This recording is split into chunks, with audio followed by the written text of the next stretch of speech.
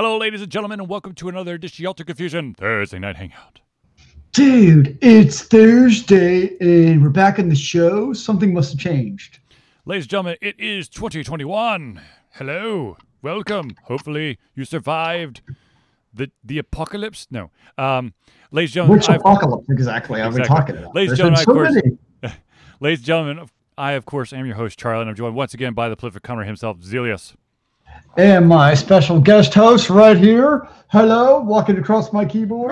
Goodbye now. Okay, so ladies and gentlemen, the Thursday Night Hangout is a weekly, hopefully, fingers crossed, I don't get sick or weird-ass holidays. It's a weekly show, live show. I want the holidays. We try our best to cover the topics that are most important to you, hopefully during the show.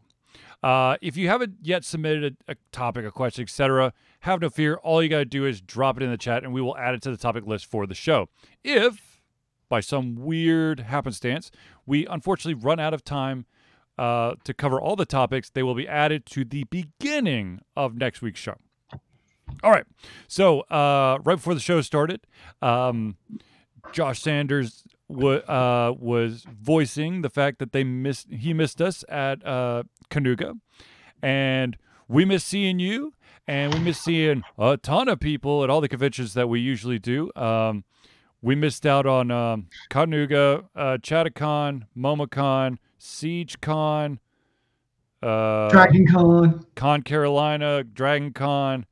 I mean, you know what I haven't got though this year is Con Crud.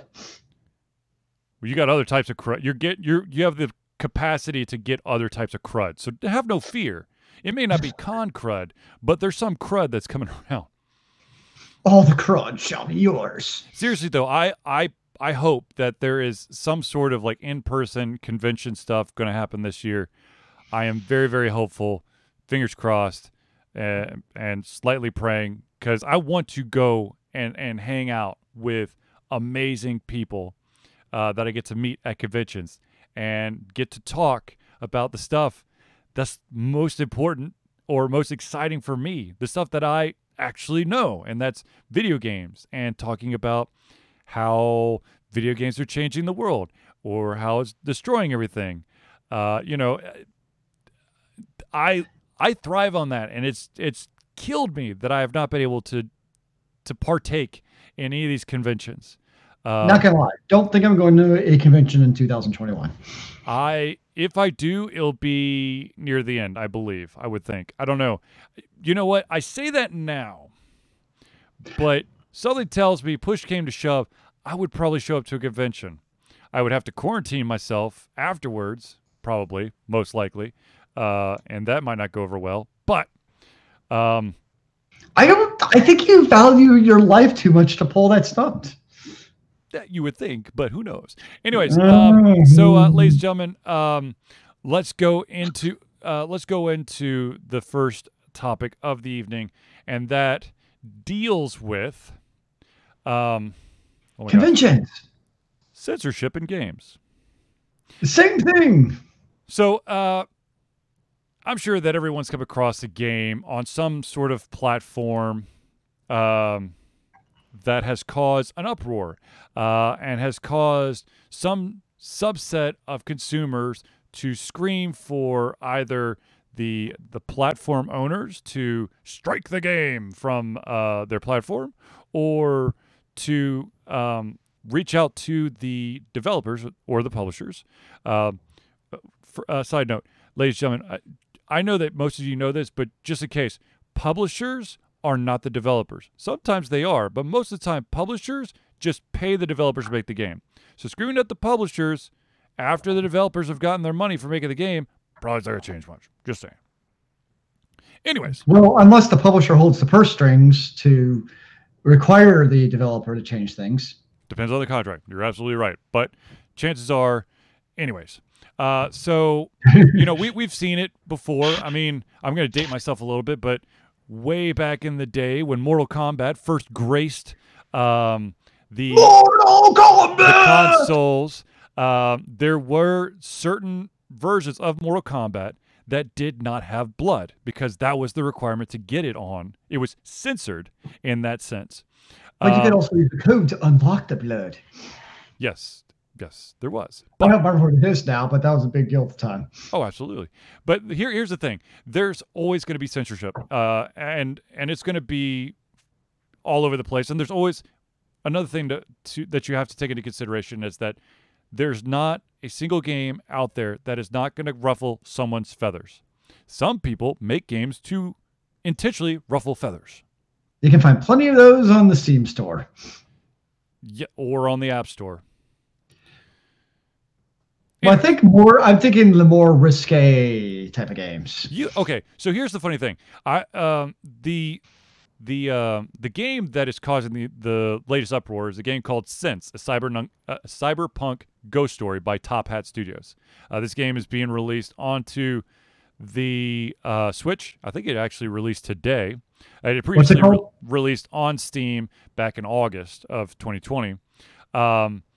And what I find interesting is everyone's, screaming and yelling about this game, and I'll read their statement in a second about, you got to censor this, you got to throw this game out. But there is a Switch game, and I cannot for the life of me remember what it is. But I downloaded it stupidly. I downloaded it. It was like a $1.99 game, which Zelius would automatically go, that's probably garbage. But it's like, it's been discounted to $1.99. Nah, it's probably not worth it. Is that the game, I'm assuming? Yes, that's the Steam game. Yeah, that's the Steam version. But they ported it, or were in the process of porting it to the Nintendo Switch. But the game I'm talking about, I can't. Like I said, I'd have to look at my Switch to find it. But this game, holy crap! I mean, there was sex scenes, stills of sex scenes, and like gratuitous nudity, and I'm going, okay, so what makes that game any worse than the one since a Cyberpunk Ghost Story? So, a bunch of people have been yelling, screaming, you need to censor this game. So this is the official reply or statement from Top Hat Studios. Top Hat Studios. And that is, with the recent news of Sense, a Cyberpunk Ghost Story, coming to Nintendo Switch, we are aware of a large amount of messages and demands aimed toward the game's console platform release based on lies, claims that it is explicitly pornographic or somehow encourages violence, or more ridiculously, somehow breaks the law. Furthermore, voices have attempted to advocate making sale of the game untenable through demanding harsh censorship aimed towards the developer's art style, with threats to review bomb the game and or harass its distributors. In addition, we have received death threats from those who feel threatened by what essentially boils down to aesthetic decision of how pixels are arranged on a screen. While disappointed at these behaviors, we are certainly not surprised. Let us be clear on this. We will not censor the game because of self-centered crowds who care solely about grandstanding. We categorically and absolutely refuse to restrict creative expression. Creators should be allowed freedom to express themselves, particularly when it comes to expression of subcultures they have been immersed in. As a cyberpunk game, Sense uses imagery and themes related to a future of hyper-commercialized, commodified imagery as part of its cyberpunk theme and inspiration. This is reflected in all character designs. With that said, we expect that this is lost on those attacking the developer for being harmful and somehow inflicting violence and pain.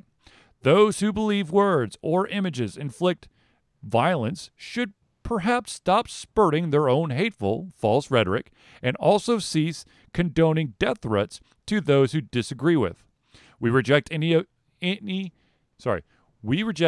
all of the aforementioned brazen characterizations of the game and would like to reiterate our principles against tampering with creators' expressions. We would also like to reiterate this game is rated ESRB M17+ or PEGI 18. This is not an AO game, which is adult only. Nor have any laws been broken, as some social media commenters have ridiculously claimed out of their biases. The game's rating reflects the target audience, and yet this fact is lost on those who have been led by a will to blindly crusade against their false perceptions. Once again, this game will not be censored. We categorically refuse. So, I'm good with that. I mean, look, here's the deal. Like I stated before I jumped in this entire to this entire reply, there is never going to be a game that everybody is going to find wholesome or amazing or perfect. And I do like the fact that Top Hat Studios did, they pointed out exactly that this is ESRB M. This is, rated in the top echelon. This is like rated R. You don't let your 3-year-old player watch a rated R movie. You don't let your kid play, your little child, 7, 8-year-old, play a mature rated title. And as a father, I definitely think that violent and mature rated games do not belong in an 8-year-old's hands. Yeah, I don't know why the Hulu of this game of all the games, excuse me, especially when you can browse through the Steam store and find plenty of games that are probably more, I guess you consider repugnant or violent or sexual or whatever your adjective is here. You could probably find games in a larger scale of this game. So it's interesting to me that this is the game that gets kind of picked out. And it ultimately comes down to, with a video game like this, is if you think it's a terrible game, then don't play it. Right. It's really not that complicated when it comes to this type of a topic. I agree. And it's also, I mean, it would also be one thing if it was like, being advertised on, well, I know they don't have Saturday morning cartoons. Well, if you have like Saturday morning cartoons advertising it, that's also a little bit different. But that's probably not the case, I'm assuming. No. So kind of like you said, you're a parent, do your job, and don't let you can restrict ratings on your Switch or your console or your iOS, whatever device you're playing. Your tablet. They all have parental controls installed on those now. Like, that's a standard feature. So I don't really get why this would be the game that there's a pitchfork mob over. I'm curious, like, how much is there really a pitchfork mob of this game, or is it something that just got kind of picked up where a lot of games have people who think, oh, it should be censored? Was this game really more of a pitchfork mob than other games, or is this one that just happened to get kind of picked out from the anti-SJW crowd of their poster child? So, having never played the game, I'm going to be totally honest with you. I've never played the game. I've never actually seen any of the game. But what I can tell you is that one of the statements they made is, with the cyberpunk theme and all the over commercialization, all that stuff. I just finished putting over 100 hours into Cyberpunk 2077. And let me tell you, I would not want my child to even look at the game while I'm playing, because there's the over sexualization of society, and there's ads and billboards of stuff that young children should never see. Well, there's I hate to tell you, there's like an entire genre out there that's dedicated to games of, let's just call it non-consensual violence. Agreed. Right. And they exist already. So it's kind of like, this is the game that you choose to pick up is fascinating to me. Well, so here's the deal, ladies and gentlemen. As hard as it is to believe, you have a choice on what game to buy on the platform that you currently own. So if there's games on the Switch you don't want to buy, you don't have to buy them. But if there's I am all for creative expression. I want individuals to be able to create games. Do I agree with some of these games, with their gratuitous violence or their over-sexualization of characters? No. But, that being said, if it's out there, there's a market for it. I'm not the market. So I'm not going to, I'm not going to go after these companies because, dear God, if you accidentally allow on Steam when you're doing your what do you call it, discovery queue, if you hit what was it there's was it like adult only games, if you toggle that on, they'll be added. Holy crap. You get adult games.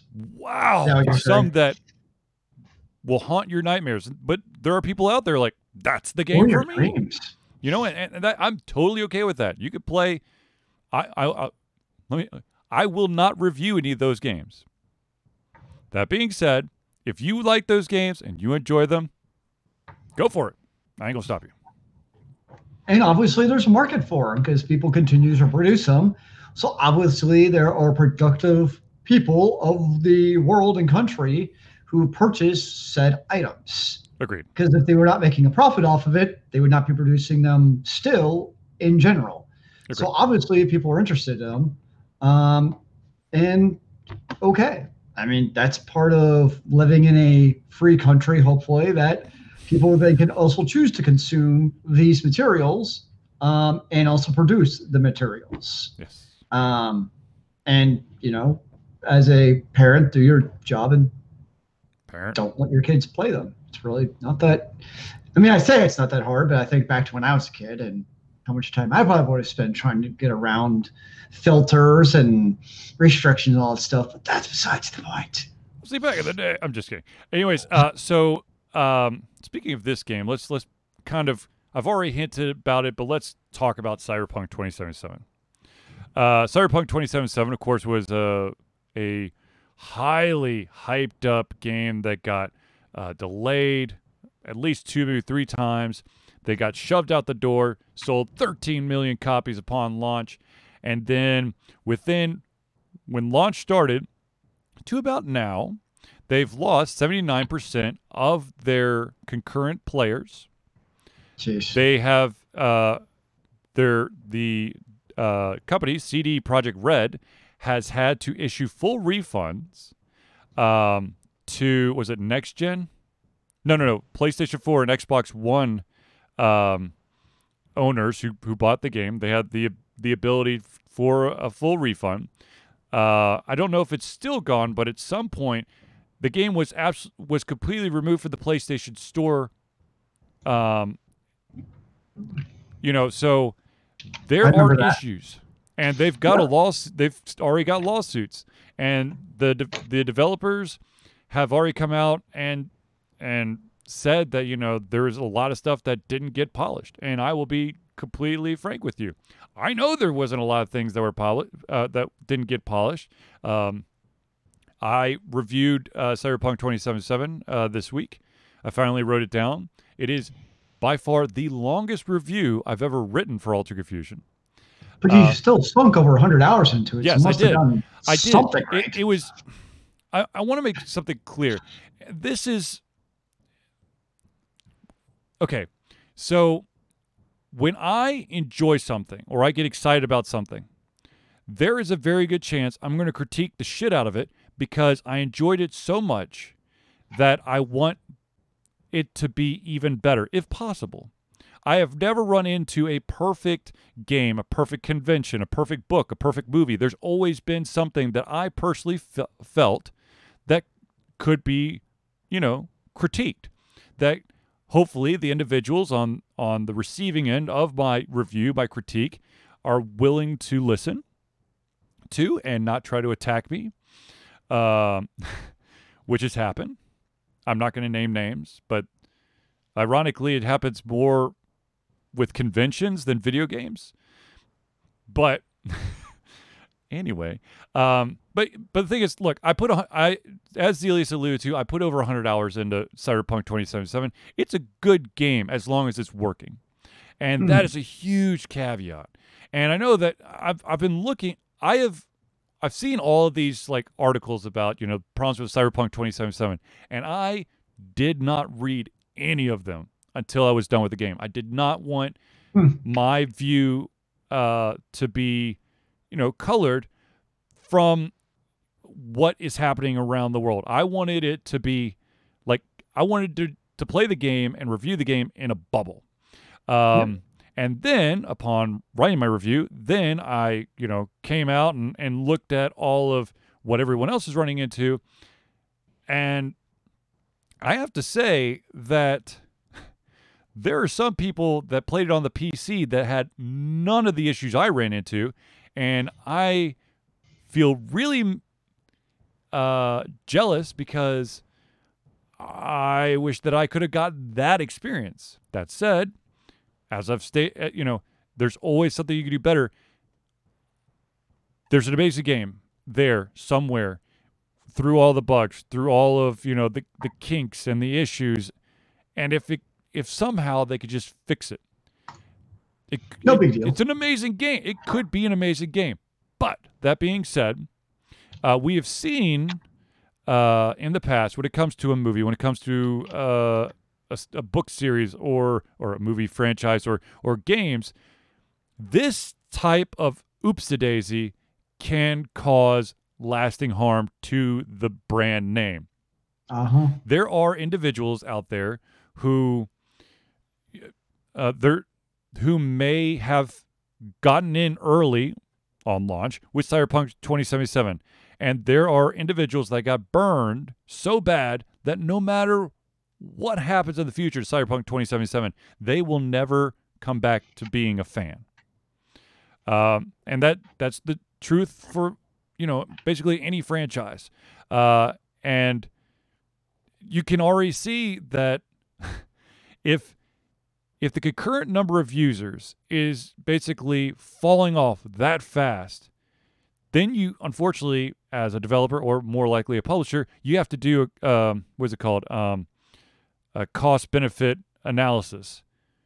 Do you fix the game? I mean, 200,000 concurrent players, that's a lot of players to me, but it might not be to, to a company like CD Projekt Key.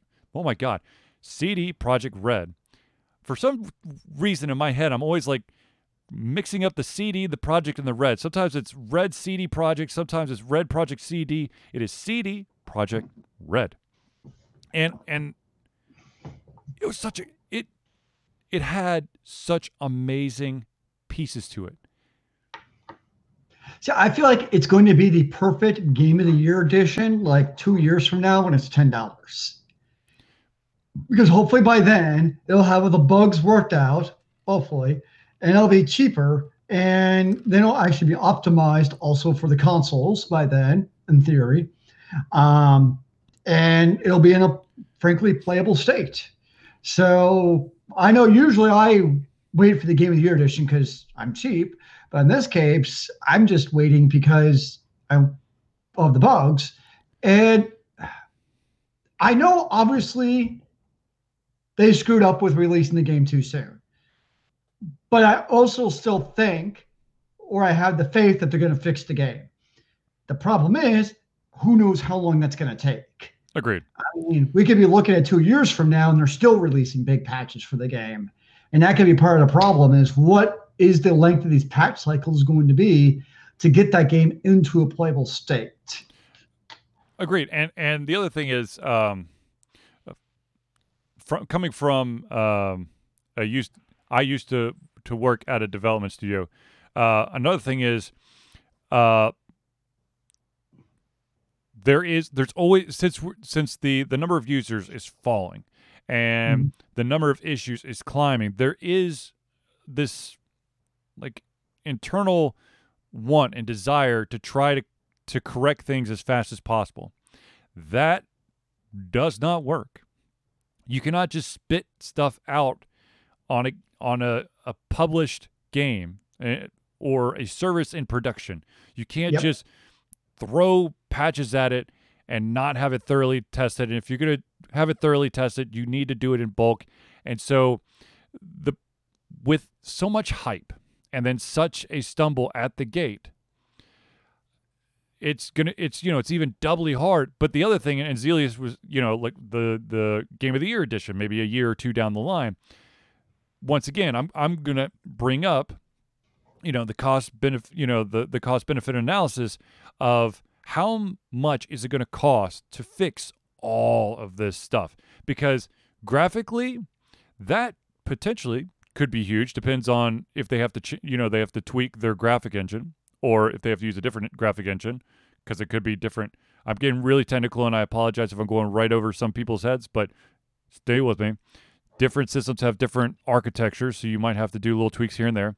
Then, of course, there's just, with an open world game, you're never going to be able to cover all your bases. It's not possible. If you were to do that, you'd have a game that is in closed or open beta till the end of time.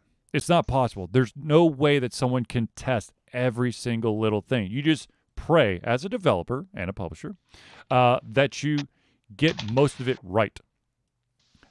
Now, Yep. I don't know how much this will take, because of course I'm not there. I'm not in that company, but I have to think that there's going to be some huge hurdles that they're going to have to pragmatically, like, for developer and arts and all that stuff, to deal with, on top of all of these mounting lawsuits about how they lied about the use of technology or testing on technology, or and then of course you've got all these stories coming out about how they wanted the money now, and they figured no one will catch on to the broken parts, and now they're paying for it.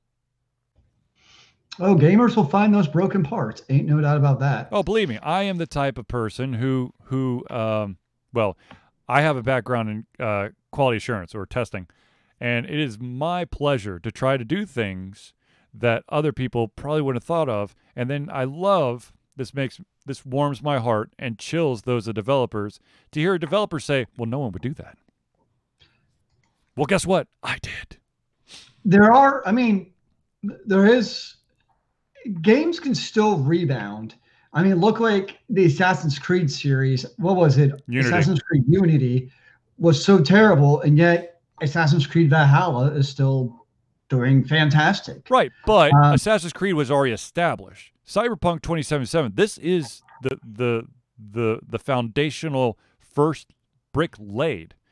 Well, I'm thinking in the context of CD Projekt Red in terms of having the Witcher franchise. I know it's not a Witcher game, but it's still an RPG. So I'm kind of thinking in terms of that, where they at least have that experience potentially to be able to turn it around.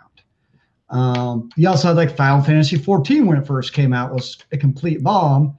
And they rebranded it. Yep. So what are we looking for? Cyberpunk 2077, the golden years? Cyberpunk 2078. I don't think that's how it works. The way the game plays, and I'm not going to give away anything, but I'm pretty sure it's stay in that year. So or hell, they could fix it. I mean, they could change that little bit and prove me wrong. I would think there's still hope. I just don't know. Definitely tricky. That's for sure. Tricky is one way to put it. One way to put it, sir. All right, so ladies and gentlemen, we're going to take this moment to give some shout outs, some love and attention to those who absolutely 100% deserve it. So without further ado, let's give a shout out to all the friends of the show. We start with the Indie Cluster. The Indie Cluster is an organization of independent game developers that want to gain exposure by being involved in the community. They collectively journey to popular conferences as a traveling booth to help gain attention for their games. They make partnerships in local communities to bring games to the mainstream mindset. They highlight local, unusual, and rare concepts to challenge the paradigm of the common.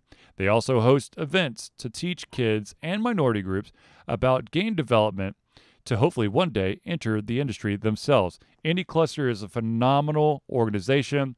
Zelius and I have seen them at quite a few different conventions. The one that we see them the most at, of course, is MomoCon because it is local. But this organization is paramount. It is amazing. It is very important because it allows for independent developers who may not have the money to rent a booth at a convention. Because surprise, but it costs money and a lot of money. Money, but money grows in trees, too. So when you partner with something like this organization, they, you share their space, you share the cost. It makes it a lot easier to gain a lot of attention for your game, but not having to sink in so much money. So I highly recommend, if you are an independent developer, definitely check out the Indie Cluster. See if they can help you and your community and your neck of the woods. If they are not there, I am almost sure that they can help you find like-minded individuals who can band together and showcase the amazing stuff that you guys are making. Now, of course, the next shout out I gotta give is Hero Chiropractic. Hero Chiropractic is a unique healthcare practice. Set up by Ryan Moore, the company's focus to elevate a patient's experience of freedom, creative expression, and joy. They believe that everyone can be a hero and has incredible heroic potential inside themselves waiting to be unleashed. Hero Chiropractic focuses on mobile chiropractic care in the greater Atlanta area. They are committed to healing clients by creating a plan of action uniquely suited for each person. They make that plan of action as convenient and affordable as possible, and most importantly, suited to your individual needs.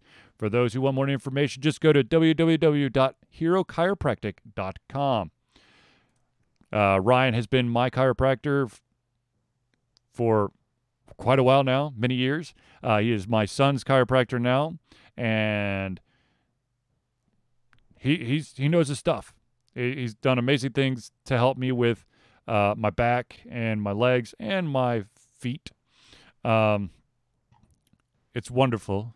And of course, my son is already benefiting from his adjustments as well. All right, ladies and gentlemen, we have to do a shout out to an old friend of the show and an amazing game creator, and that, of course, is Craig Campbell of Nerdburger Games. Nerdburger Games is the game design imprint of award-winning RPG designer Craig Campbell. Craig has done a whole bunch of RPG design freelancing in the past. Several years ago, he dove into designing his own RPG. Now, Nerdburger Games has multiple RPGs and is showing no signs of stopping. Nerdburger Games endeavors to create games that explore corners of the RPG landscape that haven't been explored, or haven't been explored very often. These games forego dense gaming mechanics in favor of lighter rule sets that allow players to focus on telling fun, engaging, memorable stories. If you want more information, go to www.nerdburgergames.com. Currently on their inventory list of games that Zelius and I could definitely put our weight behind is Capers, Die Laughing, Mergers and Acquisitions. And they just, of course, or they are in the process of fulfilling their Kickstarter promises for their latest game, Good Strong Hands. And if it is of the quality of Capers, Die Laughing, or Mergers and Acquisitions, I can promise you that it's worth your time. Amen to that, brother. The final shout out, of course, is just to our local watering hole because it means so much to us. We hope that it never closes down because we need places like this. We, as nerds and brilliant, smart people that aren't understanding in many places. And that, of course, is Battle and Brew. Battle and Brew is Atlanta's first and oldest gaming bar and restaurant. Opened in 2005, Battle and Brew had a very modest menu, a few beer taps, and focused heavily on gaming. Now they have grown to encompass so much more. They pioneered geek trivia in Atlanta and remain the hardest trivia in town.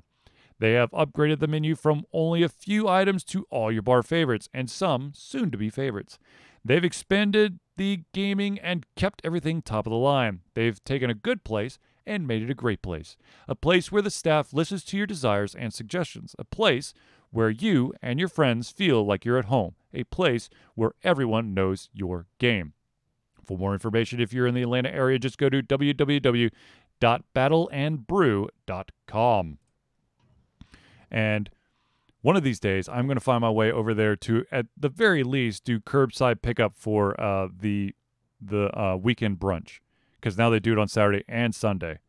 Ooh. And I want one of those breakfast sandwiches so bad. Sounds right, dude. They could keep the mimosa. Just give me that breakfast sandwich. How badly do you want this breakfast sandwich? Oh, it's getting super duper bad, my friend. Super duper bad. Not gonna lie, it's getting super super bad. What about their Dragon Talons? Oh, look, if we're going to the regular menu, man, I've got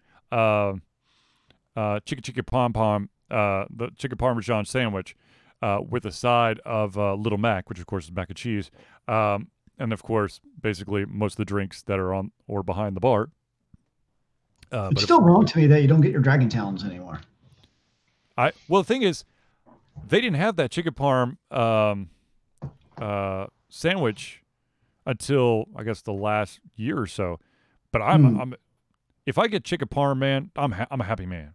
And so as soon as they gave me the chicken pom pom, I was like, yes, that's me. That's me. So anyway, or you can get some Magic to Go boxes. That too. Ladies and gentlemen, of course, those are shout outs to the friends of the show. There is one more. I'm just waiting for their information to come in so that we can add them to the show. But for now, they will lurk in the shadows. Anyway, so ladies and gentlemen, with that being said, let me do some personal shout outs for Ultra Confusion. The first one is Ultra Confusion has a Patreon. Ultra Confusion survives on the love and support of fans like you, and so we have a Patreon page. Patreon lets you, the fans or supporters, become active participants in the work we love through a monthly membership. This gives you access to exclusive content and community, and insight into our creative process. In exchange, we gain a bit more freedom to do our best work and the stability we need to build an even stronger creative brand. Currently, for those of you who have the ability, say, to support us with $1 a month or $5 a month, those are the two options currently. I'm still kind of kicking around a slightly higher tier, but for those who are willing to donate $1 a month, $1 a month, so $12 a year, or $5 a month and $60 a year, you can gain some exclusive stuff for Ultra Confusion. The $1 tier, you gain early access to both the $1 and the $5 tier. You both gain early access to all the playthroughs that I'm posting on YouTube. So right now, you would have access to the first 2 episodes of Max and Sam Save the World. I believe there's a total of 4, maybe 5 of those. And as a Patreon or patron of the Patreon, you would gain access to that entire season before anyone else. I currently just completed the 3rd episode. I have rendered it. I am about to upload it, and of course, if you're a patron, you will gain. You'll get an update, and that playlist that you have access to will include the new episodes. Nice. Now, if you are on the $5 tier, not only do you gain early access to the playthroughs, and I'm sorry, the $1 one also has the ability to take polls to help shape Ultra Confusion. But if you go to the $5 tier, you can also gain your name or organization in the thank you section of the Thursday Night Hangout, which was basically the friends of the show.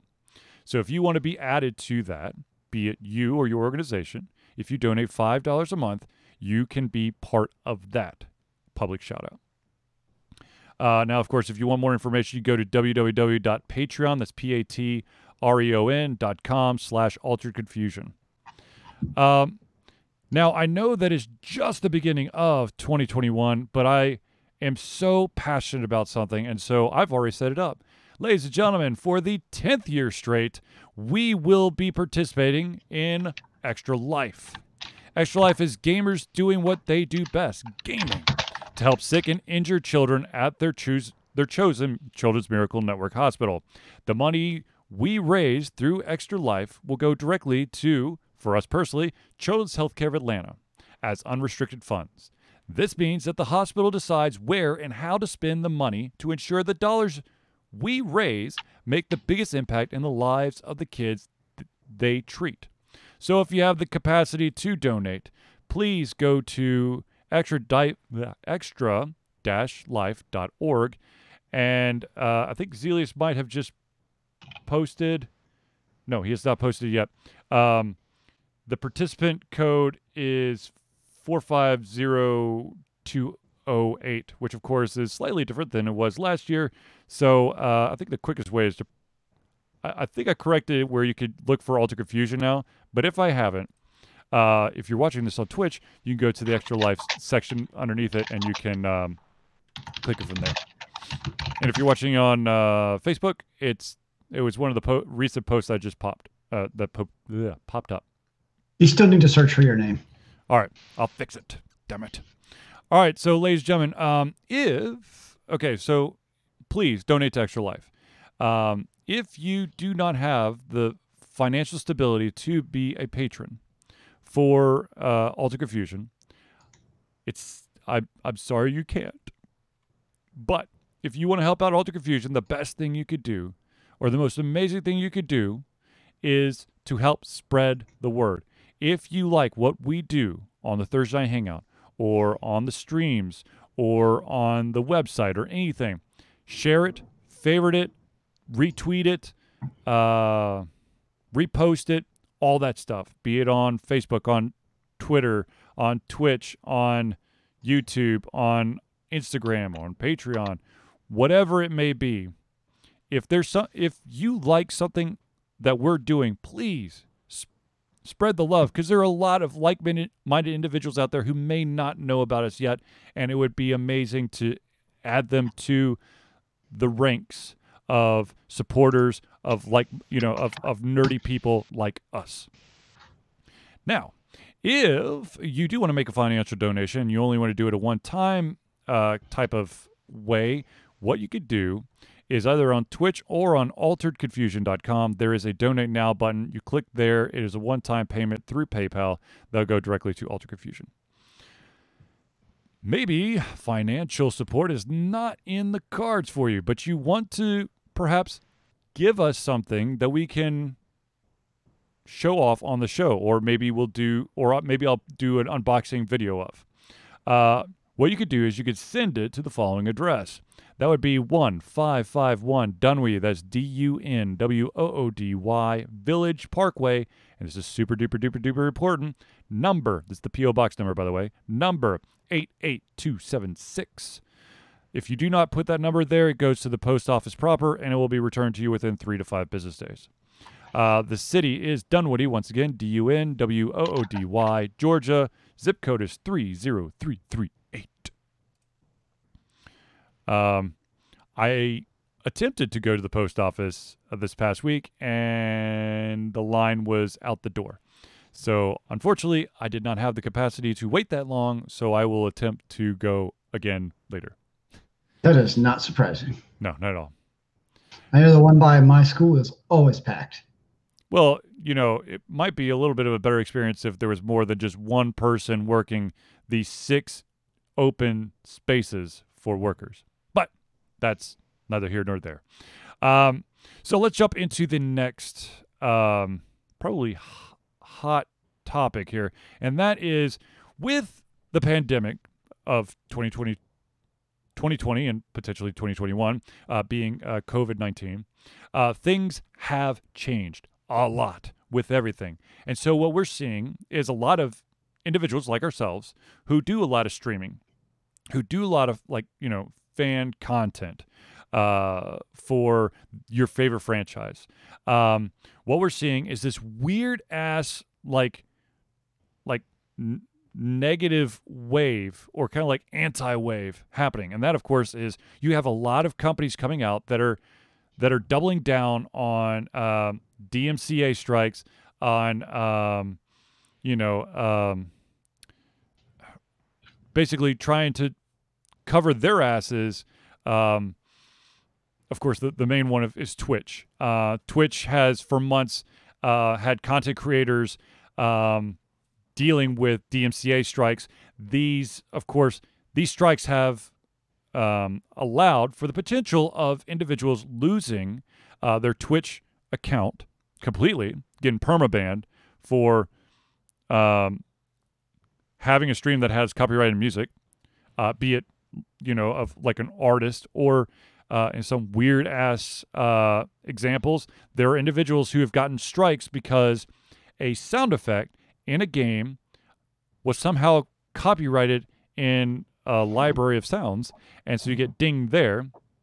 And this is one that, and here's an example of something that I just found out about, and I don't know how long ago this was, but this actually kind of pisses me off beyond belief. Look, there is a specific or example where a streamer was banned because when she got up from her computer for a second, her child was seen on the stream and was talking with the audience for, I don't know, a couple minutes. And for that, the streamer was indefinitely banned. Because the kid was the one doing the streaming? Okay, so a little bit more background. There was a professional Valorant player whose streaming career was just, was starting to, gain traction. And she got banned because her young daughter appeared on stream and interacted with the chat while she was away. Twitch has a very strict rule that streamers are not allowed to be under the age of 13. So for however many minutes that she was away, her daughter, who of course is under the age of 13, was present and was interacting with the crowd. Therefore, permaban. Yikes. Now, of course, the ban has been lifted, but this is, this is insane. What's going on with Twitch is absolutely insane. And the problem is, what do you, as streamers, as internet personalities, what the hell else are we supposed to do? There's no Mixer. Facebook Gaming, sure, but Facebook Gaming's got its own problems. I mean, YouTube Gaming, but YouTube Gaming, basically folded up and died. What you really have is YouTube, and you just put the tag of gaming on there. Twitch basically holds most of the cards, if not all the cards. So it's insane that, look, Twitch is owned by Amazon. I don't understand the logic behind Twitch not just, paying so that, all this copyright shit goes away. Now, the kid thing, I understand. In principle, if this kid had their own streaming account, yeah, ban it. If this kid was a huge component a constant component of this streamer's streaming schedule, yeah, ban it. But a kid showing up once and interacting with the audience, and then the owner of the stream gets banned, that's insane. Shit, I have an 8-year-old son, and there are times when I've been streaming that he's popped up and said hello. Am I now on grounds of getting banned forever because my kid popped up and said hello while I was playing, I don't know, Legend of Zelda or whatever game I'm playing at the time, Runes of Runeterra? Yes, I'm going to report you right now to Twitch to get you banned. I mean, that's insane. I understand that these companies want to cover their asses, but I think that there is a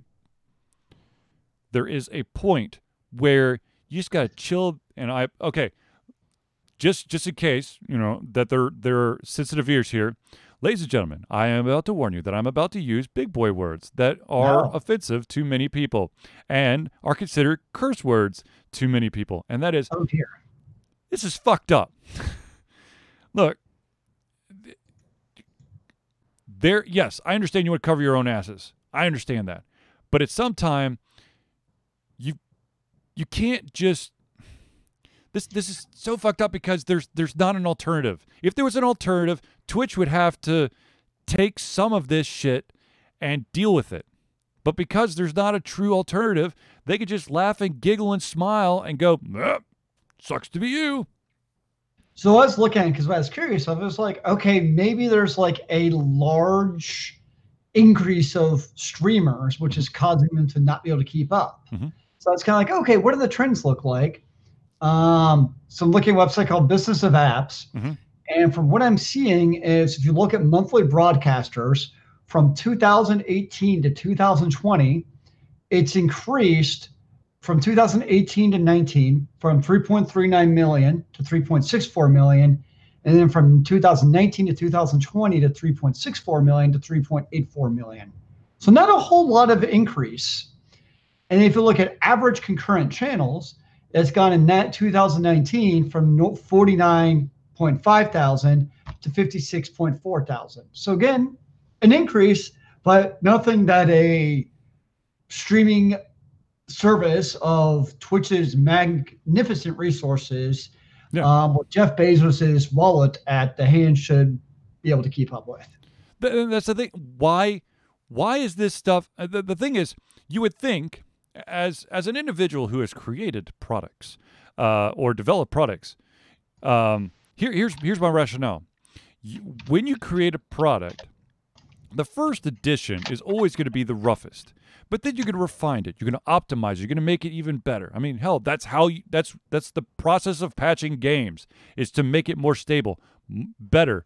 It's not to make it more difficult on the consumer. It's the weirdest fucking thing in the world. Twitch used to be like this haven to stream games, to allow to have a commentary about the game and not have to worry if this song is going to get you dinged. Yes, potentially. Were there DMCA strikes that maybe didn't get to streamers? I don't know. Maybe. But all of a sudden, Twitch is like, oh, shit. Maybe the thing is the amount of games out there that have, musician copyrighted music has increased. I don't know. But still, for that size of a platform, having existed for this long, for them now to basically start beating the shit out of their own, loyal followers and fans and users of the platform is just weird and fucked up. Well, and you wonder if, I think a part of it is definitely that there's no competition. Yeah. That, as you put it, they don't have to really care too much because, as you put it, where else are you going to go? What are you going to do? There aren't really a whole lot of alternatives right now of what to do. Mm-hmm. So, I know that I could go on about Twitch forever, and because of their wackadoodle crazy stuff, but let's talk about another company that all of a sudden has gotten up and started doing some wackadoodle crazy stuff. Well, maybe not wackadoodle crazy, but more, let's be vague about shit. And that, of course, is kind of ironic because I've always thrown a little bit of love to the way of this company. Of course, it's Capcom. Capcom has recently updated their policies. Basically, with 2020 and pandemic, everyone's staying at home. They're creating more content online. They're doing a lot more streaming. So Capcom has refined their rules and guidelines. I'm going to just read a couple of, some tidbits out of a couple of the sections here. The first section that I want to talk about is the creative content. This is walkthroughs, tutorials, let's play, speed runs, all that jazz.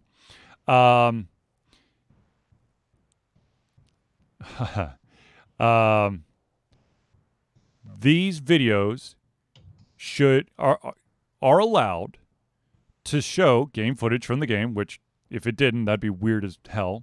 But it is there should be an associated step-by-step commentary tied to the live game playing being shown, and should provide instructional or educational value or other benefits to the viewer. Okay. What about all those, videos where people are, making fun of games? Is that going to be, are you going to get dinged for that, for tearing a Capcom game a new one? Okay, so speaking of I'm trying to find the right video here that I just watched. So I just started playing Monster Hunter World. Yes. And I was like, I'm playing a hammer. So I'm like, okay, like, how do you play? And I found it's the funniest damn video of how to play Hunter. Mm-hmm. There's absolutely no guide as you're saying to it. But it is legit one of the funniest things I've ever seen. I'm going to post it here in chat once I get through this stupid ad. It's complete nonsense, but I think it's to your point where to what they're saying is like it's not telling you what to actually do. There's not any guide. They're obviously using footage from the game, but I think it kind of goes back to what we talked in the past, especially like when it comes to tribute videos and things like that. Mm-hmm. Like it's videos like that that make the community, I think, more invested in the game. Like nobody's gonna watch that video and be like, "Oh, well, I'm not playing Monster Hunter World now." It's like, "Oh, I'm actually kind of intrigued by that because it's just so crazy off the rails." And like that's what gets me sometimes about like the mandates of the restrictions of, especially when you have online games. That's what gets people interested is Right. that community that you could otherwise build. I mean, that's a huge thing with MMOs I played is that in-game rating content, you have to go watch videos. Yep. Now, granted, those videos would actually follow those guidelines pretty well for step-by-step directions, but still, that was a huge part of it was watching those videos in-game. Right, but the question is, what do the reviewers of Capcom consider instructional or educational value? Because the thing is, you may be watching a video that indeed shows you what you need to do. However, the commentary has no relevance whatsoever. So are they going to get dinged for that because it's not, relevant? To go a little bit further, game footage posted online.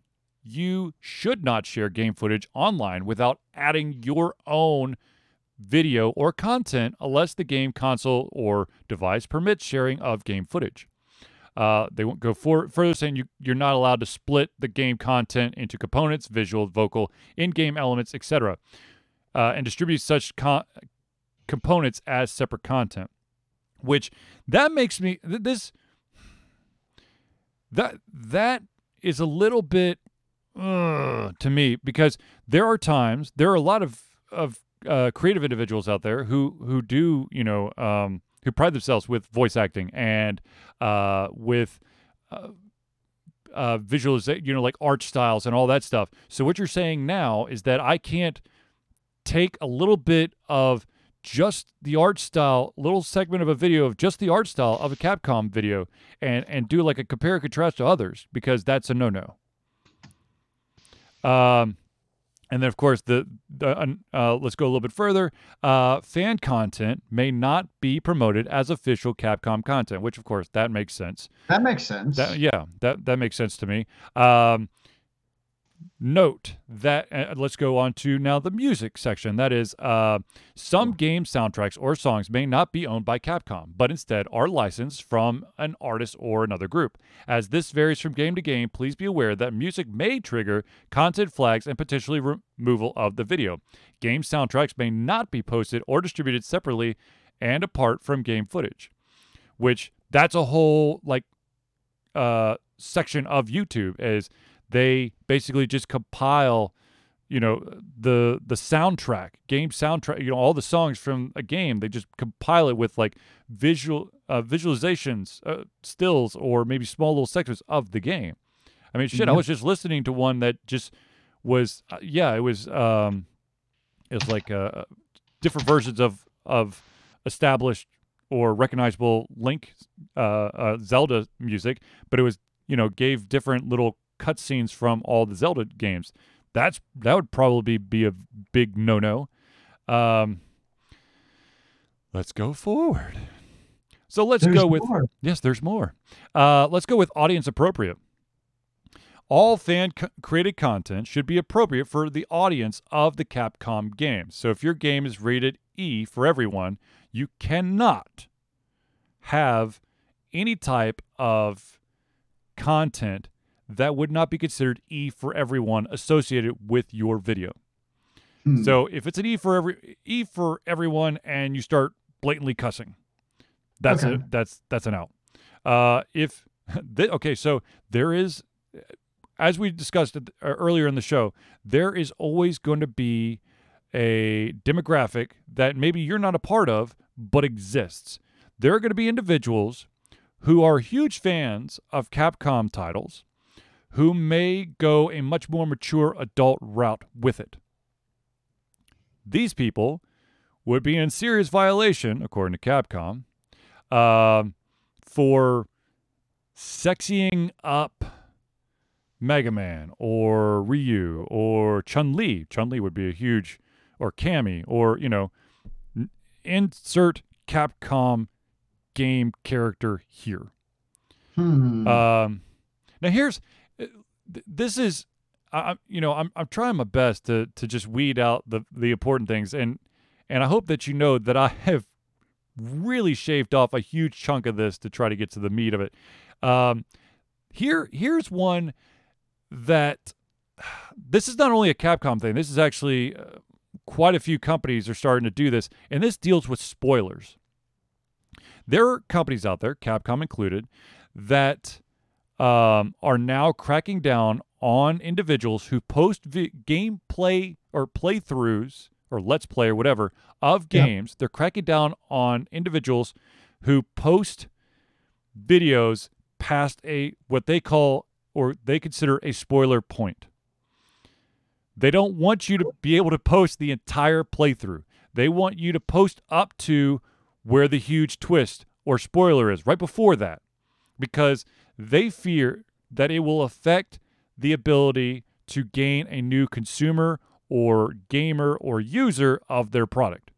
So there are companies like Capcom, like Atlus out there who will come after you and make all your content go away because you accidentally revealed a twist in, for Atlus, it would be Persona 5. For Capcom, I guess, I don't know. I can't think of Capcom games. I mean, Mega Man. Some new twist on a Mega Man. Twist of who the actual monster is. It's not really Dr. Wily. It's Dr. Light. No, seriously. What about Dr. Doom? But people enjoy, I don't get that because people enjoy watching those videos. Like, that's actual thing people watch. I don't know.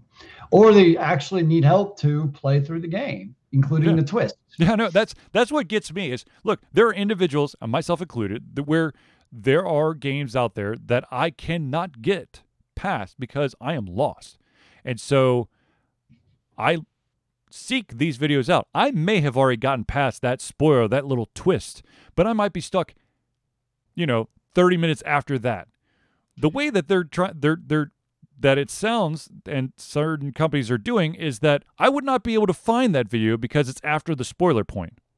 Well, the two problems I have with it, one are, if there's word on sales, I would wager a guess it's an astonishingly small percentage of the user base who are not going to purchase a game because of a potential spoiler from seeking out a playthrough of a YouTube video.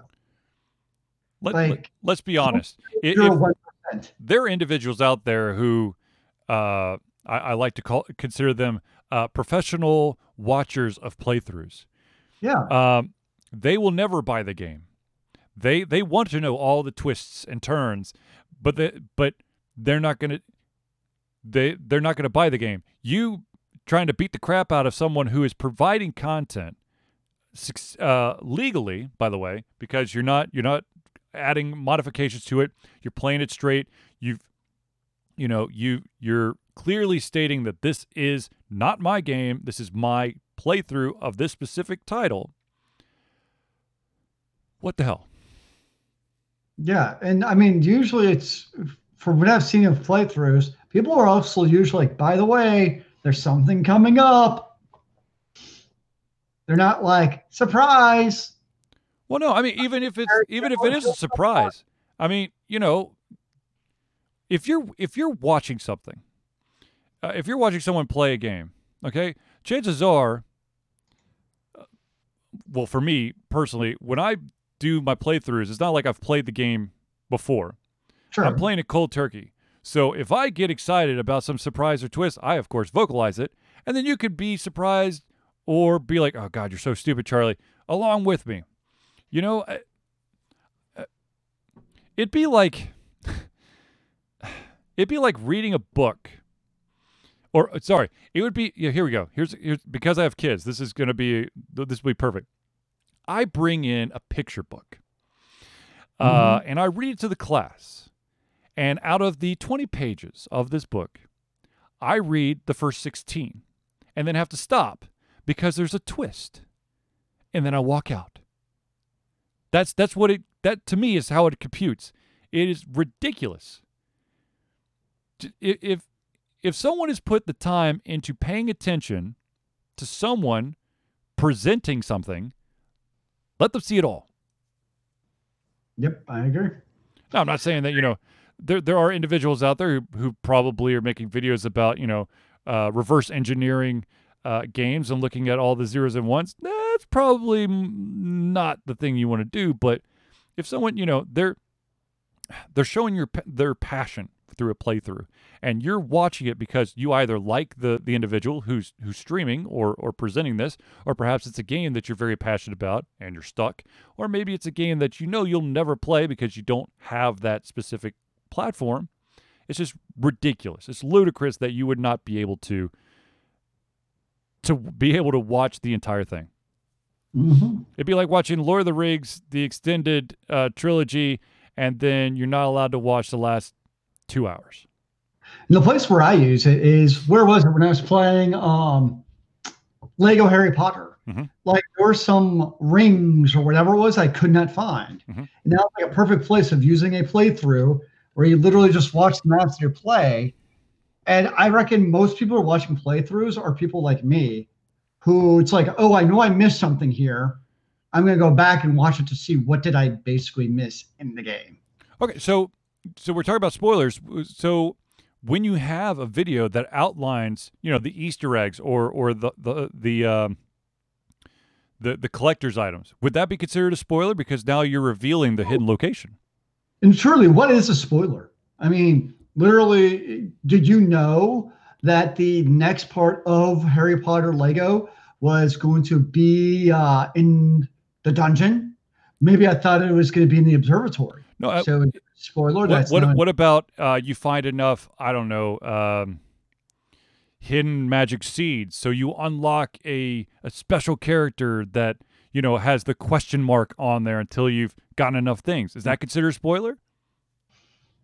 Basically, it sounds like it's a giant CYA document, so they can pull a video for any reason they want. Oh dear God, yes. That's what it comes down to. Let's go a little bit further, shall we? Capcom does not allow content and other materials to be used to make money or to gain any other financial benefit except through permissible monetization systems described below. You may not limit to pay, access, sell, or license your content that includes our game content to others for payment of any kind. In particular, we do not allow you to create new content using our game if a paid subscription is required for people to access our specific content. That's a little bit weird. So you can't put it on a Patreon, is what it sounds like. Yeah. Okay. But here's the permissible monetization. Basically, you may use partner programs and or advertising from YouTube, Twitch, Facebook, and other video sharing services. Collecting voluntary contributions, such as through Super Chat or YouTube and bits on Twitch, is permitted as long as your video is also available for free to the public on YouTube, Twitch, Facebook, Twitter, or other video sharing services, which would basically say no to Patreon because that's part of the deal. You become a patron so that you get that exclusive content. Yep, that definitely would ixnay Patreon.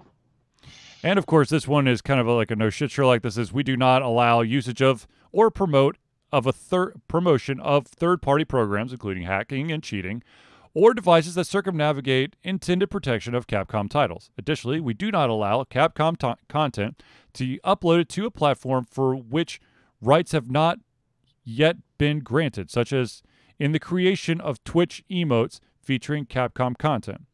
So you cannot make a Mega Man emote for Twitch or Discord or whatever. Oh, but I mean, that's plan for world domination. Look, I mean, if you really want to boil this down, this is exactly the question, the gray area that we experience every time we go to a convention. The artist alley. I mean, they are creating content that is of a company that they are not a part of for monetary gain. Water. It's crazy, man. And then, of course, there are the other highlight of this is that there are companies out there who have been, issuing, DMCA, oh my God, now I've got the letters mixed up. DMCA takedowns and content strikes and all that stuff, but they never say why. And currently right now they have that option. They don't have to explain it because they hold the cards. So, ladies and gentlemen, we're basically to the end of the show. We unfortunately did not get to all the topics, but I do want to give you guys a heads up that the first topic on the agenda for next week, so you can add to this list. The question was asked with the announcement of a new Dungeons & Dragons movie, which is set for release in 2022, and having Chris Pine attached to it. What franchises do you fear or know have failed when going across medias? I will tell you real quick the couple of examples I pulled up, and I'm sure there's a ton more, and I would be more than happy to add to the list. But basically, of course, Dungeons & Dragons, Dungeon Siege, which Zelius and I have talked about several times, Battleship, and Rampage are the 1, 2, 3, 4 that I've pulled up. And, of course, there are more. There's, of course, there's there's a ton of them out there. Let's just put it that way. But I'd be very interested to see what everyone's opinion is about that. All right, with that being said, ladies and gentlemen, it is time to wrap it up. So without further ado, ladies and gentlemen, I'd like to thank everyone for tuning in to the Ultra Confusion Thursday Night Hangout. For myself, Charlie, and Zelius, it's been a pleasure giving you everything come our heads, our mouths, and of course, our hearts. Will be back next Thursday for another Ultra Confusion Thursday Night Hangout. Remember, kids, keep on gaming in the free world. Amen to that, brother.